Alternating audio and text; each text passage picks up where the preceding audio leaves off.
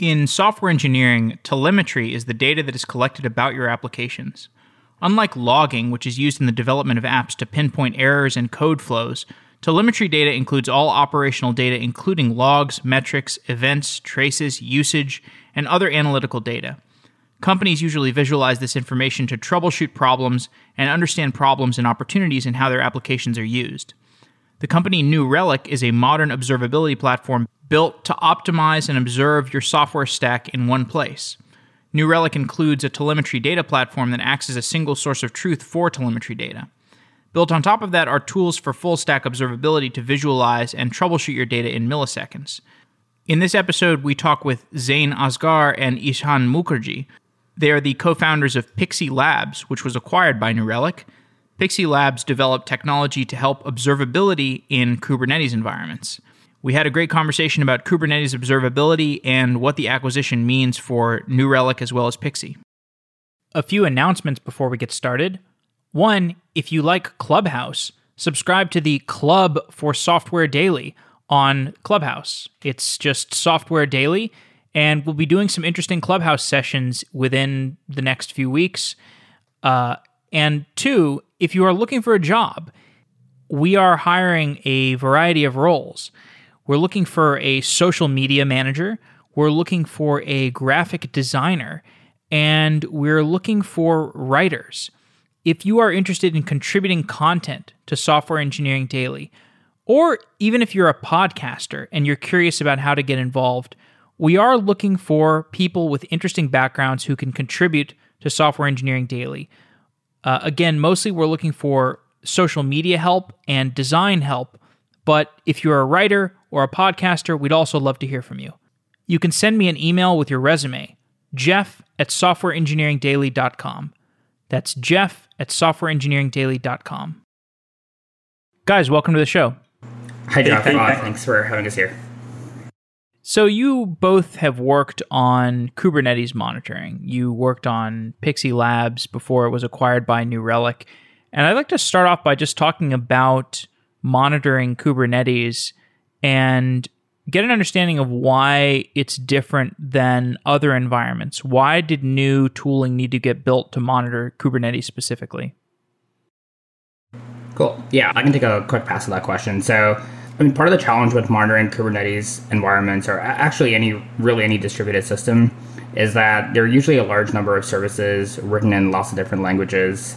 And, in addition to that, it's usually built, the applications that run on top of it are usually built by many, many different teams with different practices. So what you typically run into is when you're trying to debug a problem that spans many different services, it's usually difficult to get like a consistent viewpoint on them. Right, like the monitoring system is running, but it's not giving you the baseline level of information because not everyone has added instrumentation. Not everyone's been instrumenting things in the exact same way. And the good news around this is that there's lots of new open standards like open telemetry and open monitoring agents are coming out that make this process easier. Part of what we wanted to do with Pixie was actually make it easy to get base level insights around the entire system. And, we started working with this kernel technology called eBPF, which actually allows us to go and automatically instrument all the code in the background without actually having to go and change any code. And this means that, once you get, Pixie deployed, you can actually get access to all the information regardless of what language it was written in or if the developers had added instrumentation ahead of time. We've done a show about eBPF, but maybe you could talk about it in a little more detail and explain what it enables. Cool. Yeah. So, eBPF is a technology. It stands for the Enhanced Berkeley Packet Filter. It was originally developed as a way to write, IP filtering rules in Linux, right? And the goal over here was to make a programmable packet filter. But in the process of creating eBPF, the authors of the software actually created a small sandbox virtual machine where you can basically run a restricted form of C code, and the Linux kernel can guarantee that C code can safely execute. Over time, this sandbox virtual machine got extended to be able to access other things within the Linux kernel. And part of what we can do is take a look at what system calls are being made, what's being sent over the system calls, and we can even go and use eBPF to go patch applications to be able to do things like dynamic logging. And fundamentally, this technology that started off as a packet filter now has well outgrown its name, and it's used for all sorts of monitoring and other tasks that require running in a sandbox environment. Right. On that point, one thing that for us, eBPF was a means to an end, right? When we were looking at just the monitoring space, and our North Star was how can we kind of make invisible a lot of the manual instrumentation that we were doing when trying to collect traces specifically, but also like metrics and logs. And then when we came across eBPF, it was pretty early. To Zain's point, it was being used in the CNI side for security use cases. Our kind of idea was, hey, this seems like a really interesting approach for us to potentially collect a lot of the inter-service communications without doing instrumentation, right? So eBPF in its own is like a truly, truly transformative piece. And for us, it was trying to get to like that kind of developer experience point, which is like, hey, we could use this to essentially get data in seconds. What were some of the early engineering problems that you had to solve in building Pixie and trying to build useful monitoring tools? So, part of the goal of Pixie, I think from the very early days, is that we wanted to provide a very seamless developer experience, right? We wanted to get to a point where Pixie gets installed and you get access to a lot of data out of the box without having to go and modify your source code, without having to do a lot of configuration. So a lot of our early challenges we're actually just trying to figure out how to make this work.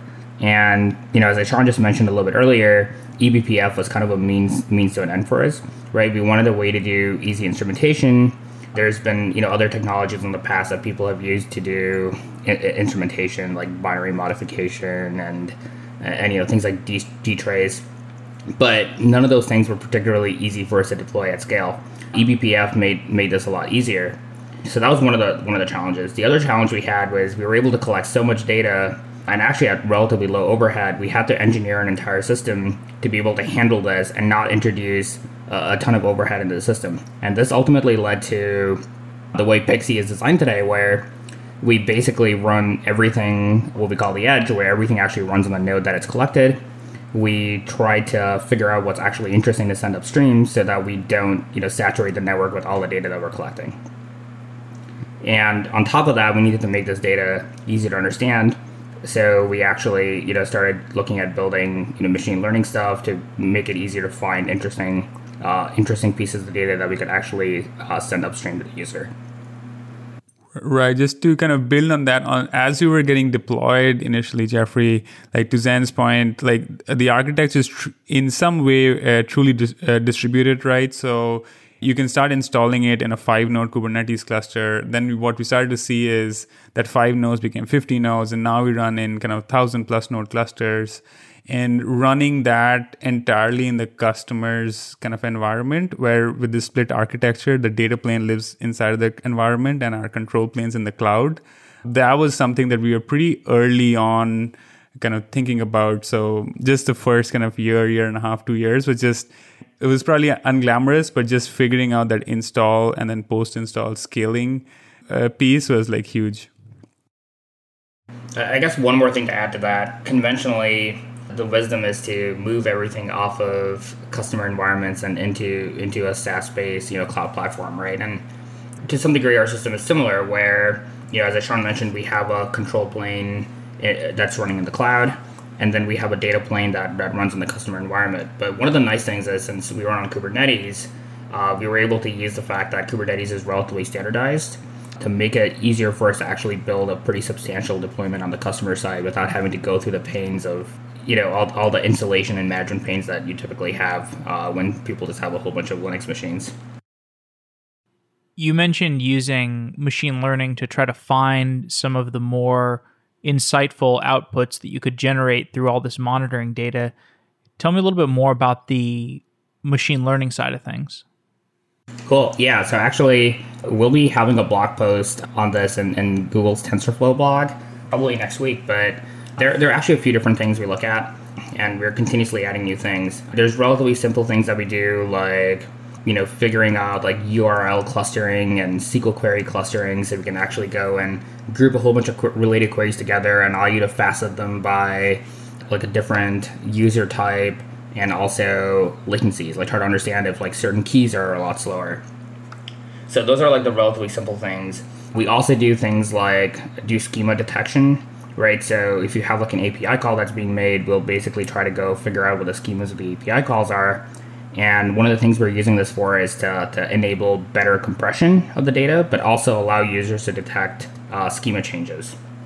And then there are much more, complex things that we're starting to look at, which is actually trying to connect different pieces of information, so like different traces together based on fields in the messages. So ultimately, right, we're trying to connect, here are a set of messages, here's how they're related, here's how we see them impacting the latency, and allow you to figure out and take a look at like example traces, so we don't have to collect every single HTTP request with its full detail and send it up to the user. So as a Kubernetes operator, what do I want out of a monitoring platform? Like, do I want a system that's just going to alert me when something is running out of memory or when I have an outage, or are there, more innocent kinds of alerts and detections that I'm looking for? Tell me a little bit more about the kinds of features that I want from a monitoring platform. Sure. So I think in general, in a monitoring system, you definitely wanted to send you alerts and find problems. One of the interesting things is that at Pixie, we actually don't send alerts, nor do we actually store data for long periods of time. We were actually built a lot more like a live debugging system. We really see ourselves as a way to enable developers to actually build and operate applications in both production and also in any kind of debug environment that they have. So, I'll give you an example. Let's say you're running into a performance problem and you've got an alert from a system. You're trying to figure out where the performance problem is. You can very quickly go into Pixie, look at the pod, and then, we have a feature called continuous profiling, where we're just always showing you where is CPU time being spent in your application. So once you go to that, you navigate to the pod level view, you take a look at this profile, and you can immediately see which functions in your code are slow. So part of what we're actually trying to do is move away from monitoring as a very passive concept to being able to use this data to actually help with the operation and debugging of your application. And to add to that, one other point is that we have this concept of a pixel script, which basically is a Python like script that's based on pandas that allows you to work with the data in Pixie. And we have a whole repository of scripts that allow you to like debug different use cases. So if you're trying to figure out why you're running into a certain type of Redis problem, you can run one of these scripts and then actually get some pre-canned things. And as you learn more and more about your system, you can actually go and codify that knowledge. So, just to step back, ultimately we think that, it's not just about monitoring and getting alerting, but we want to basically allow a seamless debug and development experience. Right. To kind of build on that, the types of engineers who end up kind of using Pixie and hopefully loving Pixie, Jeffrey, is beyond just kind of platform infra engineers or maybe ops engineers. And the core idea is like, how do we expose as much data as possible in an API where hopefully all or most engineers kind of get access to this data in a programmatic way. So we see a lot of actual application engineers, whether they are on kind of API teams or other kind of backend teams, using our data, writing scripts to run kind of use cases like, hey, here's my auto scaling logic, or some sort of kind of heuristic based kind of flags. And it's kind of beyond just kind of ops and traditional infra. So Pixie is kind of like a data system with an API, which essentially allows a ton of different kind of engineering personas to get access to this information. And they're writing kind of distributed top-like utilities. So it is kind of a new paradigm. And the last point is we do unify kind of metrics, traces, spans, or logs and events in a unified kind of data structure. And being able to kind of access that, we've seen kind of engineers who are not married too much to like the metrics, traces, logs, kind of pillars of observability. Like once they get all of the data in like one clean format, the types of things that people are doing are super fun and interesting. Like somebody wrote a script to flag internal services, calling external services with kind of email information. So as Zain was saying, the Pixie is kind of this kind of programmatic access to this firehose data, where you can kind of essentially run these kind of decision jobs or pipeline jobs. And then for longer term retention and alerting, kind of traditional monitoring, you can pipe that to your Elastic or Grafana stack or any kind of SaaS monitoring stack. Tell me a little bit more about how you see the typical stack of monitoring tools developing for a platform operator. So what would they use in tandem with Pixie Labs, and what would be the data pipeline? What would be the different workflows involved in such a monitoring stack? Right, I can take that. So traditionally, obviously depends on the type of engineering team and also their scale. Let's just say for kind of medium to kind of large kind of organization, let's just say you have a 5 to 10 plus engineering kind of core platform team who are responsible for your kind of dev, kind of pre-production and production platforms. And then you have a set of kind of engineering teams. In that, what we usually see is from an instrumentation side, kind of platform engineers advocating for and standardizing on open source standards, whether that's Prometheus for metrics, kind of Jaeger, Zipkin, and similar projects for traces, and then using FluentD, FluentBit for like logs. So we see most of the collection and related activities happening in the customer's environment being increasingly, if not all, open source. Once you're collecting that data, then there's a decision point. Do you build out your own data storage and compute stack? So we see a lot for logs, for example, like kind of teams setting up kind of Elk-based systems. And on top of that, using Grafana for alerting, right? So I think a lot of infra teams call it the PAG stack, like Prometheus, Alert Manager, Grafana, and with Elk for kind of unstructured data. So that's one. The other is obviously for kind of teams who want to look for managed solutions. They use tools like Datadog and Relic and Splunk and what have you. So a stack, we think most engineering teams, like on the instrumentation side, are standardizing on open source. Most platform infra teams, because they have that bend, they have some sort of open source stack. Then there's a decision, a lot of engineering teams kind of have these kind of SaaS observability platforms where increasingly all of this telemetry is going into like one place. As far as the Kubernetes stack itself, you've had to integrate with the various container platforms like EKS and GKE, and I imagine Fargate and the other container instance systems. What are you seeing in terms of container platform usage? Like, how are people deploying their containers these days, and what is the contour of their infrastructure deployments look like? Yeah, I can take that. So I think kind of fun kind of anecdote is, as we were talking about eBPF, and Zain and I were thinking of Pixie, we got really infatuated with this idea of giving a developer experience where you get access to all data that you want without doing any work, because all of us are somewhat lazy. And at that point, we had to make a bunch of decision points, and Kubernetes was one. So we chose kind of Kubernetes because that kind of gave us this platform substrate where we could deliver this experience. So at that time, it was still relatively early days. I would say like year 3, year 4 of the Kubernetes adoption kind of journey. Kind of fast forward now, like it's just no question that it is kind of generally agreed as the kind of the consensus standard way to deploy kind of containerized applications. So whether that's on our open source stuff or kind of generally, I think it's at a point where 50 to 60% plus kind of customers that we work with have some sort of Kubernetes in production, which is like quite amazing about like how that's going to come together. And in terms of self-managed versus using kind of cloud managed distributions, initially when we started Pixie, we used to see a lot of self-managed clusters. Actually, because of the architectures and walkthrough, we were kind of agnostic to what kind of Kubernetes it was, because Pixie is just kind of Kubernetes native. So whether that's a self-managed cluster or EKS or AKS, we didn't really matter. So we saw a lot of early developer kind of engagement from folks running self-managed clusters in their own data centers, or maybe in their kind of EC2 clusters, right? So we used to see a lot of that. But right now, like all the kind of Kubernetes versions, GKE, EKS, AKS, are really great products, to be very honest. And we see more of that getting adopted across customer bases. As an example, so for the Pixie project, a cohort of developers that really resonated with what we were doing were folks working on content kind of streaming teams.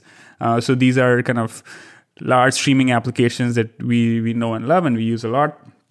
So they had kind of containerized workloads already, which kind of ranged from their serving applications to recommendation systems to even their ad serving models. All of them, like fast forward 2.5 years, have kind of Kubernetes-based kind of production systems.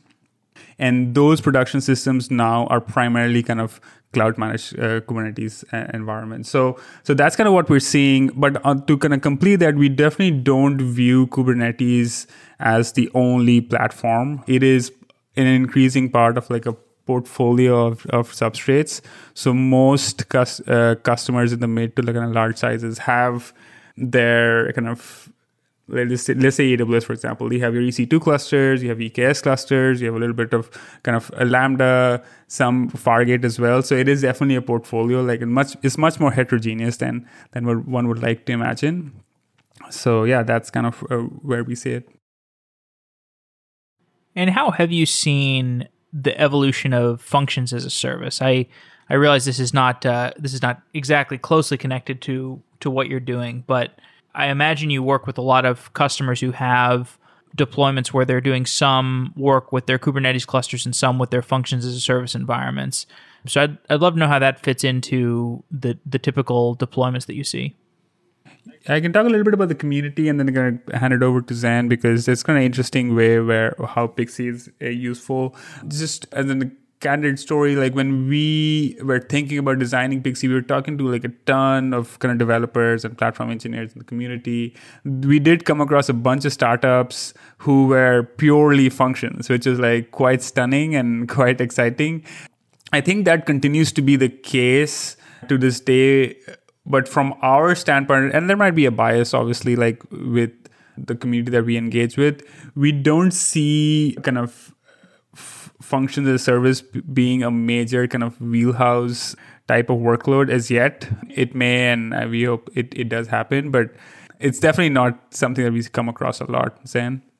Yeah, I think where we have mostly seen functions as a service is people using it for, I don't really want to say like side tasks, but things that are like mostly stateless services, like do this translation, resize this image, or something that's like very self-contained and not really necessarily a core part of the stateful business logic that people have. And as Ishan mentioned, we probably have a very biased set on this, right, based on the users we interact with. In terms of how we plan to support it, in the current state, when you're running in when you have a function as a service, the infrastructure is completely abstracted from the user. It also means that our ability to run on that infrastructure is also completely abstracted. But we are actively working on trying to provide the same level of visibility for customers that are running things on like Firecracker. And it's mostly an engineering challenge of trying to build out similar infrastructures in that space. I actually thought of one pretty interesting conversation Zain and I had. This is a leading kind of media company who have a legacy printing business. And to Zain's point, like they actually use functions to do these very self-contained tasks around like, okay, the CMS has outputted like the content with the framing, and now you need to tell the printing side of the house, like print. That was a function. So I just kind of thought of that. Gotcha. So as the product evolved over the course of the few years that you worked on it before it got acquired, what were you hearing from people? Like, what was the product iteration process like as you sort of collided with the market? How did your customer conversations shape how the product evolved? Yeah, I can take a quick pass at it, and Sean can add a lot more detail. Yeah. So we were extremely iterative in our product development, which is actually pretty surprising for most infrastructure components, right? Especially ones that's deployed on someone else's machine, someone else's clusters. From the very very early days, Pixie had an auto update feature, an ability to iterate quickly. So based on feedback, we'd find out what kinds of applications are people running, what things are they interested in. We had very early on, developed the ability to script things in Pixie. So the two ways we had of quickly iterating, the easiest one was we could create entire new views for people by creating a new script. And this was a way that, we could show both a completely new capability in the product, but also kind of show how you can use scripts to build out these workflows. And then the second thing was, when we fundamentally needed to add a new way to capture data, like capture Redis data, be able to go put that in, and then usually, ship an update to somebody, and all the daemon sets would eventually update automatically, and they would get access to the capability.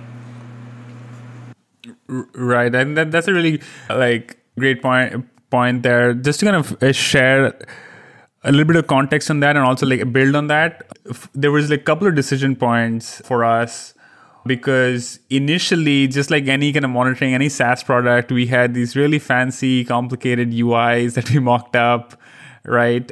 Which would be the intuition and the normal part to go there, right? Like build an end-to-end SaaS application with really, really involved kind of user experiences. But we had this one decision point where, as Zain was sharing about the script, where, hey, should we go and build the end-to-end magical kind of UI experience? Or should we build the platform out in a way where it can run in production at scale? And we ended up deciding to do the latter, because the core idea was we were getting this kind of traction from streaming engineering teams, and their scale was just ginormous. We felt like if we can get deployed in production and actually deliver real, quote unquote value, which means our data is getting used to do triage, troubleshooting, powering their load balancer.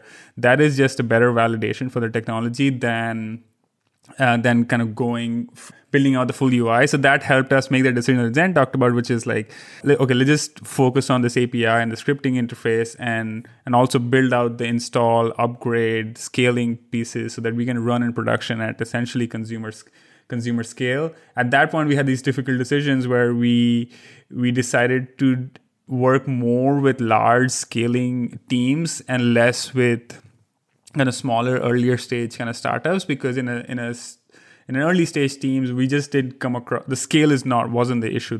The need was really simple, intuitive experience. And yeah, we decided to prioritize that lower than the scripting interface and the scaling pieces. Yeah, I guess just to add to that, to build on that a little bit, because we're getting access to all this data and that early traction that Ishan mentioned, we kind of went down the path of essentially targeting power users with Pixie, and that was a decision that we made early on, and our goal eventually was to try to build more and more higher level interfaces over time.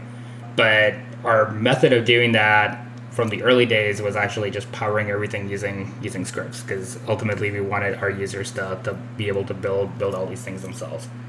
And what this would lead to is in every major org we talked to, there'd be a couple of people who would kind of take on the thing of oh, let me learn the system and be able to write new workflows around it and share it with the rest of the team. How do you see the Kubernetes environment evolving in the next 5 years?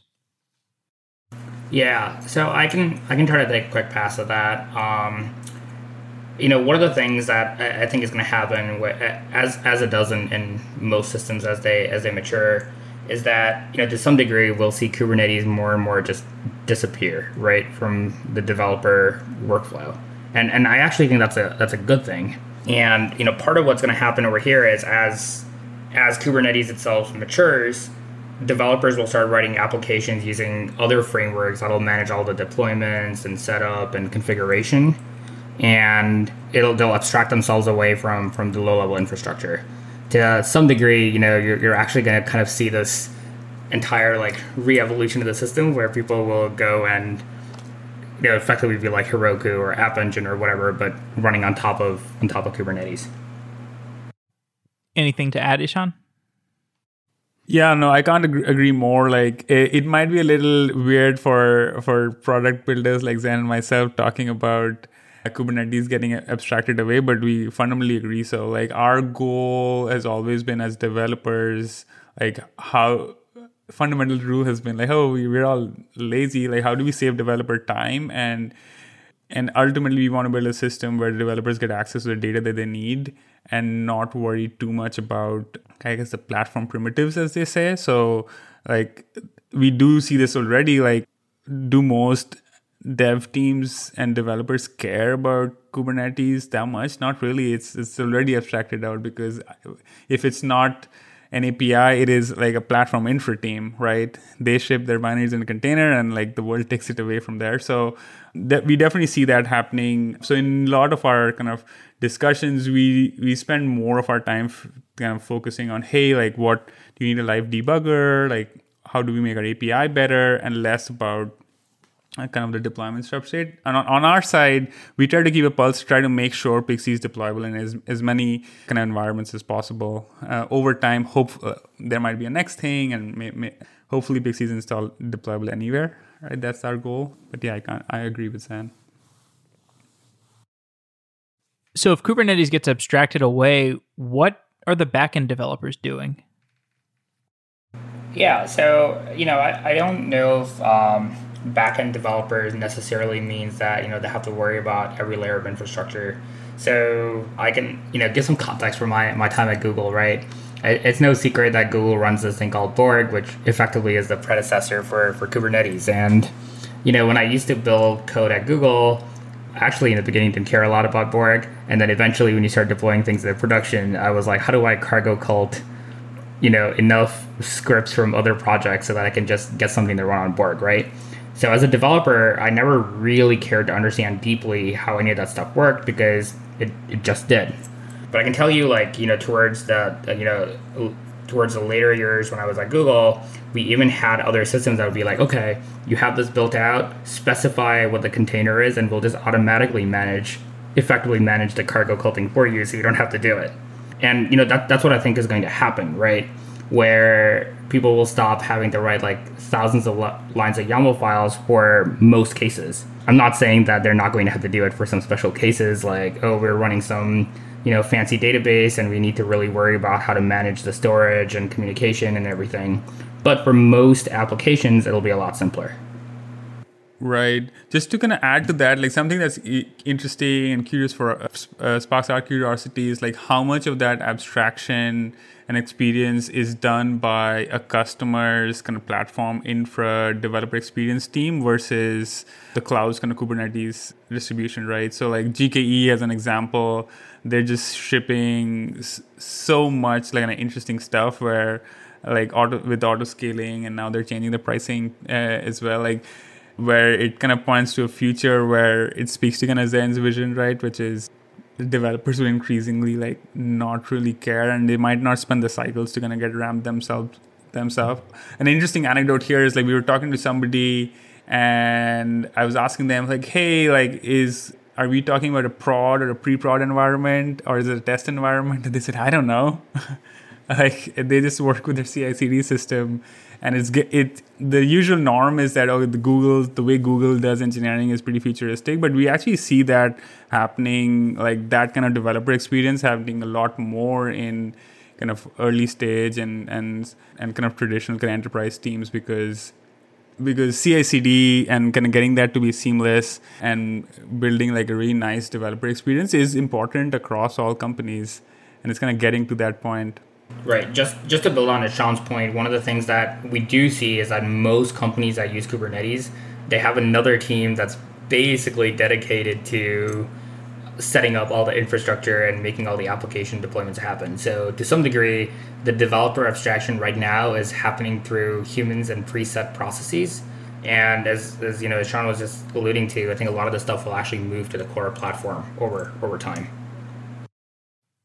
How does the architecture for Pixie compare to traditional monitoring systems where you have an agent that you install on each of the nodes, and the agent collects all the data and sends all the data to centralized server, and you can query the server, and the server does all kinds of things like look through the data for things that constitute alerts. Just tell me a little bit about how your architectural decisions of Pixie contrast with traditional monitoring systems. Yeah. So, roughly, I think there's kind of like maybe 3 different types of architecture paradigms that we should consider, right? So one of them is the one you just mentioned, where there's an agent per node, and you're basically shipping data off to a centralized system for processing and analysis. And a lot of like infrastructure monitoring tools use this. There's another model, which is actually much more common in APM use cases, where you're actually trying to get deep code level insights, which is where you actually have a library or something that you actually add to your binaries. So for every application that's running on your node, you actually have effectively an agent that's running, relaying data to some centralized service. And most systems, today use some combination of the two, right? One of them to collect the infrastructure data, and the other one to collect the application level data. And the third paradigm is what Pixie is currently using. And you can totally mix and match these in different ways, but the way Pixie works is that we actually have effectively one agent, which we call the Pixie Edge module, that runs on every node. And this collects both the infrastructure data and the application level data. And in addition to just collecting the data, we do most of the data processing and storage locally. And part of the advantage of doing that is, with Pixie, you get visibility to every HTTP request that has happened, and you can go back and be like, okay, let me know what the HTTP request was that caused this problem. If you have that level of details, you're basically running into issues just egressing the data out of every node, right? If you have like a gig per second of network traffic, you're probably not going to be able to egress that out to any centralized system. So what we very quickly have to do is take a look at the network request and determine, is this a reasonable request for us to store? Like, is this a sample of something that might be happening that's weird? So, we can store the time and the metrics for every request, but we can't feasibly store the data for everything and ship it over somewhere else.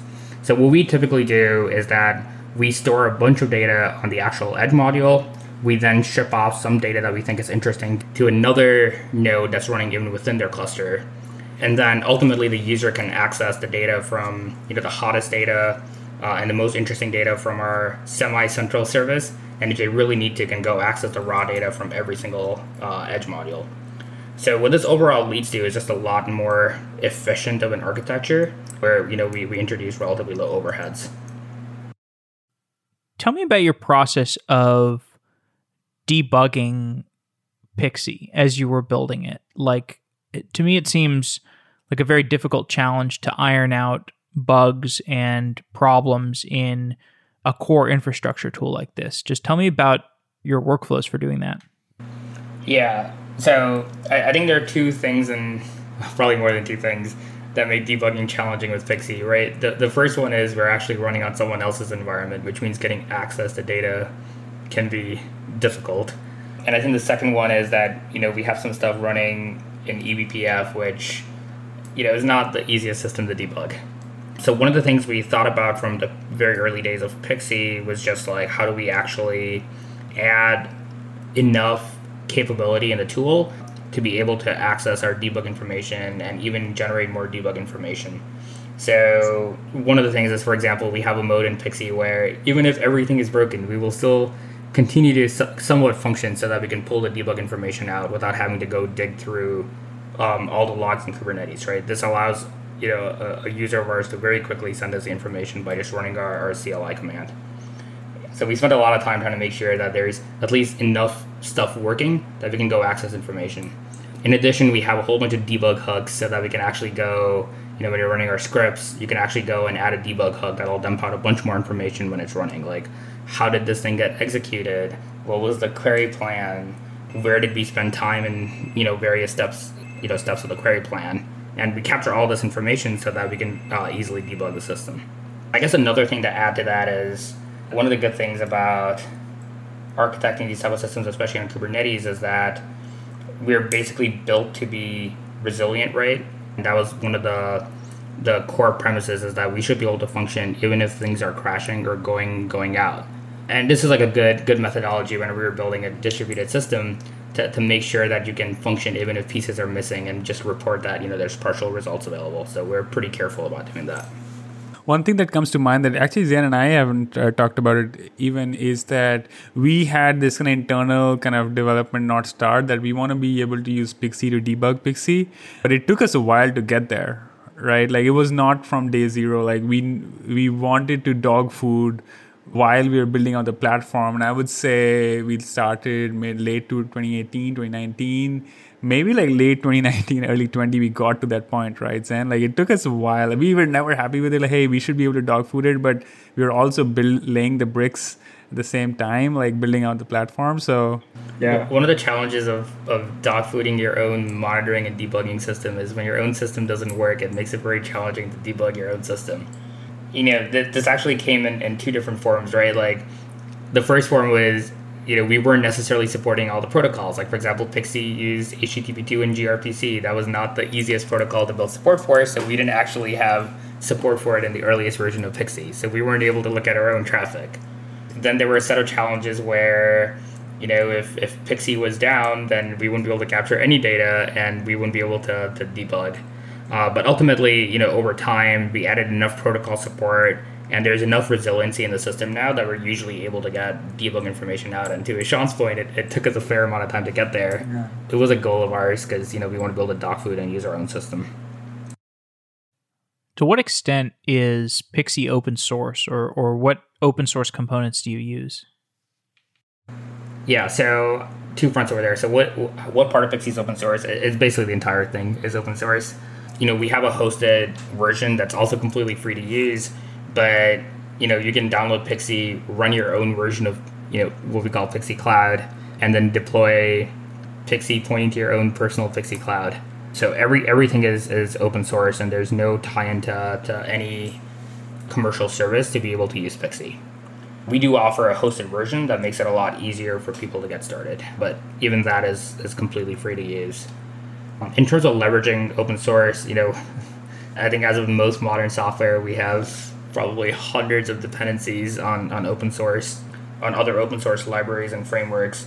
Some of the core ones are things like, we are heavy users of BCC, which is the BPF compiler collection, I think is what it's called, which basically allows you to write code to interface with BPF. We also, our entire data system is built on top of Apache Arrow, which is something I worked on a very long time ago when I was at Trifacta. So those are, I think, some of our two big core dependencies, and then of course we depend on Kubernetes and to run. We also do the V3 and Vega. Yeah, I guess to Ishan's point over there is that our scripting language is based on pandas, even though we don't actually use pandas directly in our code base. We do actually do all our visualization using this library called Vega, which is effectively a way to declaratively specify visualizations. So not only in Pixie can you select one of the default visualizations, which will use Vega, but you can actually code your own visualizations and add it to your script. And we leverage Vega to do that, which again is an extension. Well, I guess it's built on top of V3. You mentioned the use of Arrow. I remember doing a show about Arrow. I've done a few shows discussing it.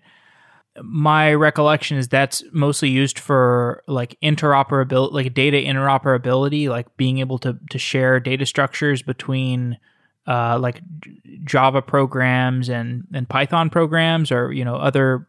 It basically lets you. It's like a data sharing format or serialization format, something like that. Can you tell me a little bit more about how that's integral to your system? Yeah, so the primary person behind Arrow is Wes McKinney right now. And actually many years ago when I was at Trifacta working on Trifacta's data system, we were actually collaborating on working on Arrow. And Arrow is kind of based on this concept of essentially creating like a standardized in-memory format, right? There are a whole bunch of different formats for keeping data on disk, like things like Parquet or Orc or whatever.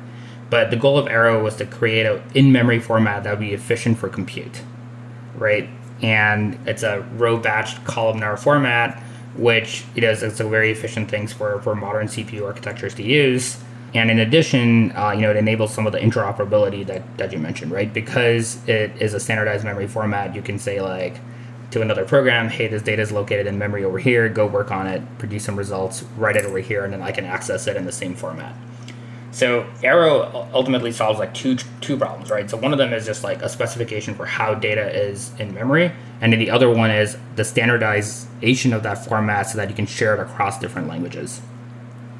So we use both aspects of Arrow, right? So when we built up Pixie's data system, we wanted to build it on open standards.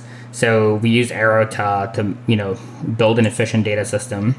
And the second part of it is we use Arrow to exchange data with other things. For example, in Pixie, we use TensorFlow, and we use Arrow to exchange data with TensorFlow so that we don't have to have TensorFlow, worry about reading some like specialized internal format. Right. Actually, on a broader point on Arrow, like we see a lot of customers who are familiar with Wes and Pandas and Arrow actually become Pixie customers. And on the other side, there are projects around Arrow like Rapids and Blazing SQL, which are actually much wider spread out than Zain. And I thought it were like large kind of banks and enterprises and stuff are increasingly looking at Arrow. And then Rapids is essentially a way to like deploy that on GPUs specifically to run kind of analytics pipelines. Well, as we begin to wind down, you can talk a little bit about the acquisition. So you guys got acquired by New Relic. What are the dynamics of an acquisition like that, and what kind of synergies do you see between the two companies? Yeah, I can take a quick pass at that, and Ishan, please add details to this. So we were getting ready for Pixie's launch, actually, and we started having some very early conversations. In particular, we got a chance to meet with Lou, and we kind of have this like shared vision to make all these like monitoring and debugging tools easy and accessible to all developers, right? So that we were kind of driven by this shared goal, and effectively that led to us, deciding to join forces with New Relic on trying to effectively create Pixie as a platform that'll be open and available to all developers to use. Right, like and as we open sourced all of Pixie this year, like we definitely get asked a lot from the community about like why open source now and like what was the journey. To be very honest, when Zain and I started Pixie, we weren't super opinionated on open source versus SaaS. We were just trying to build this magical platform which helps get you the data that you need without doing much work. And kind of we followed the norm of, we were on the path to build kind of an end-to-end kind of a product or a SaaS product similar to a New Relic or Datadog, but do it with the community. So we had our PixieNode community, and we had this basically a free forever product, and we were on that journey. And around that time frame, as Zain mentioned, like what we weren't very familiar with it, but like as we spent time with like Lou and Bill Staples, their chief product officer and president, and their team, we got to know like their view of essentially standardizing on open telemetry and open sourcing all software which collects and processes data in the customer's environment. So that shared vision plus this kind of idea of making Pixie ubiquitous kind of got us pretty excited. And then from a technical standpoint, we felt like, okay, like this allows us an opportunity to open source all of Pixie, kind of keep building out the project to a point where any developer can use it, similar to Prometheus or Kubernetes itself. So that was a big kind of exciting point. And now that we've joined forces, they've been super awesome. So like the entire kind of Pixie engineering team, and it's fast growing, kind of completely works on the Pixie open source project. And we start the process of contributing it to the CNCF. So hopefully like the PixieNode community and the project kind of catches on and just keeps growing. So it's pretty good. And your point about like how it ties into like New Relic side.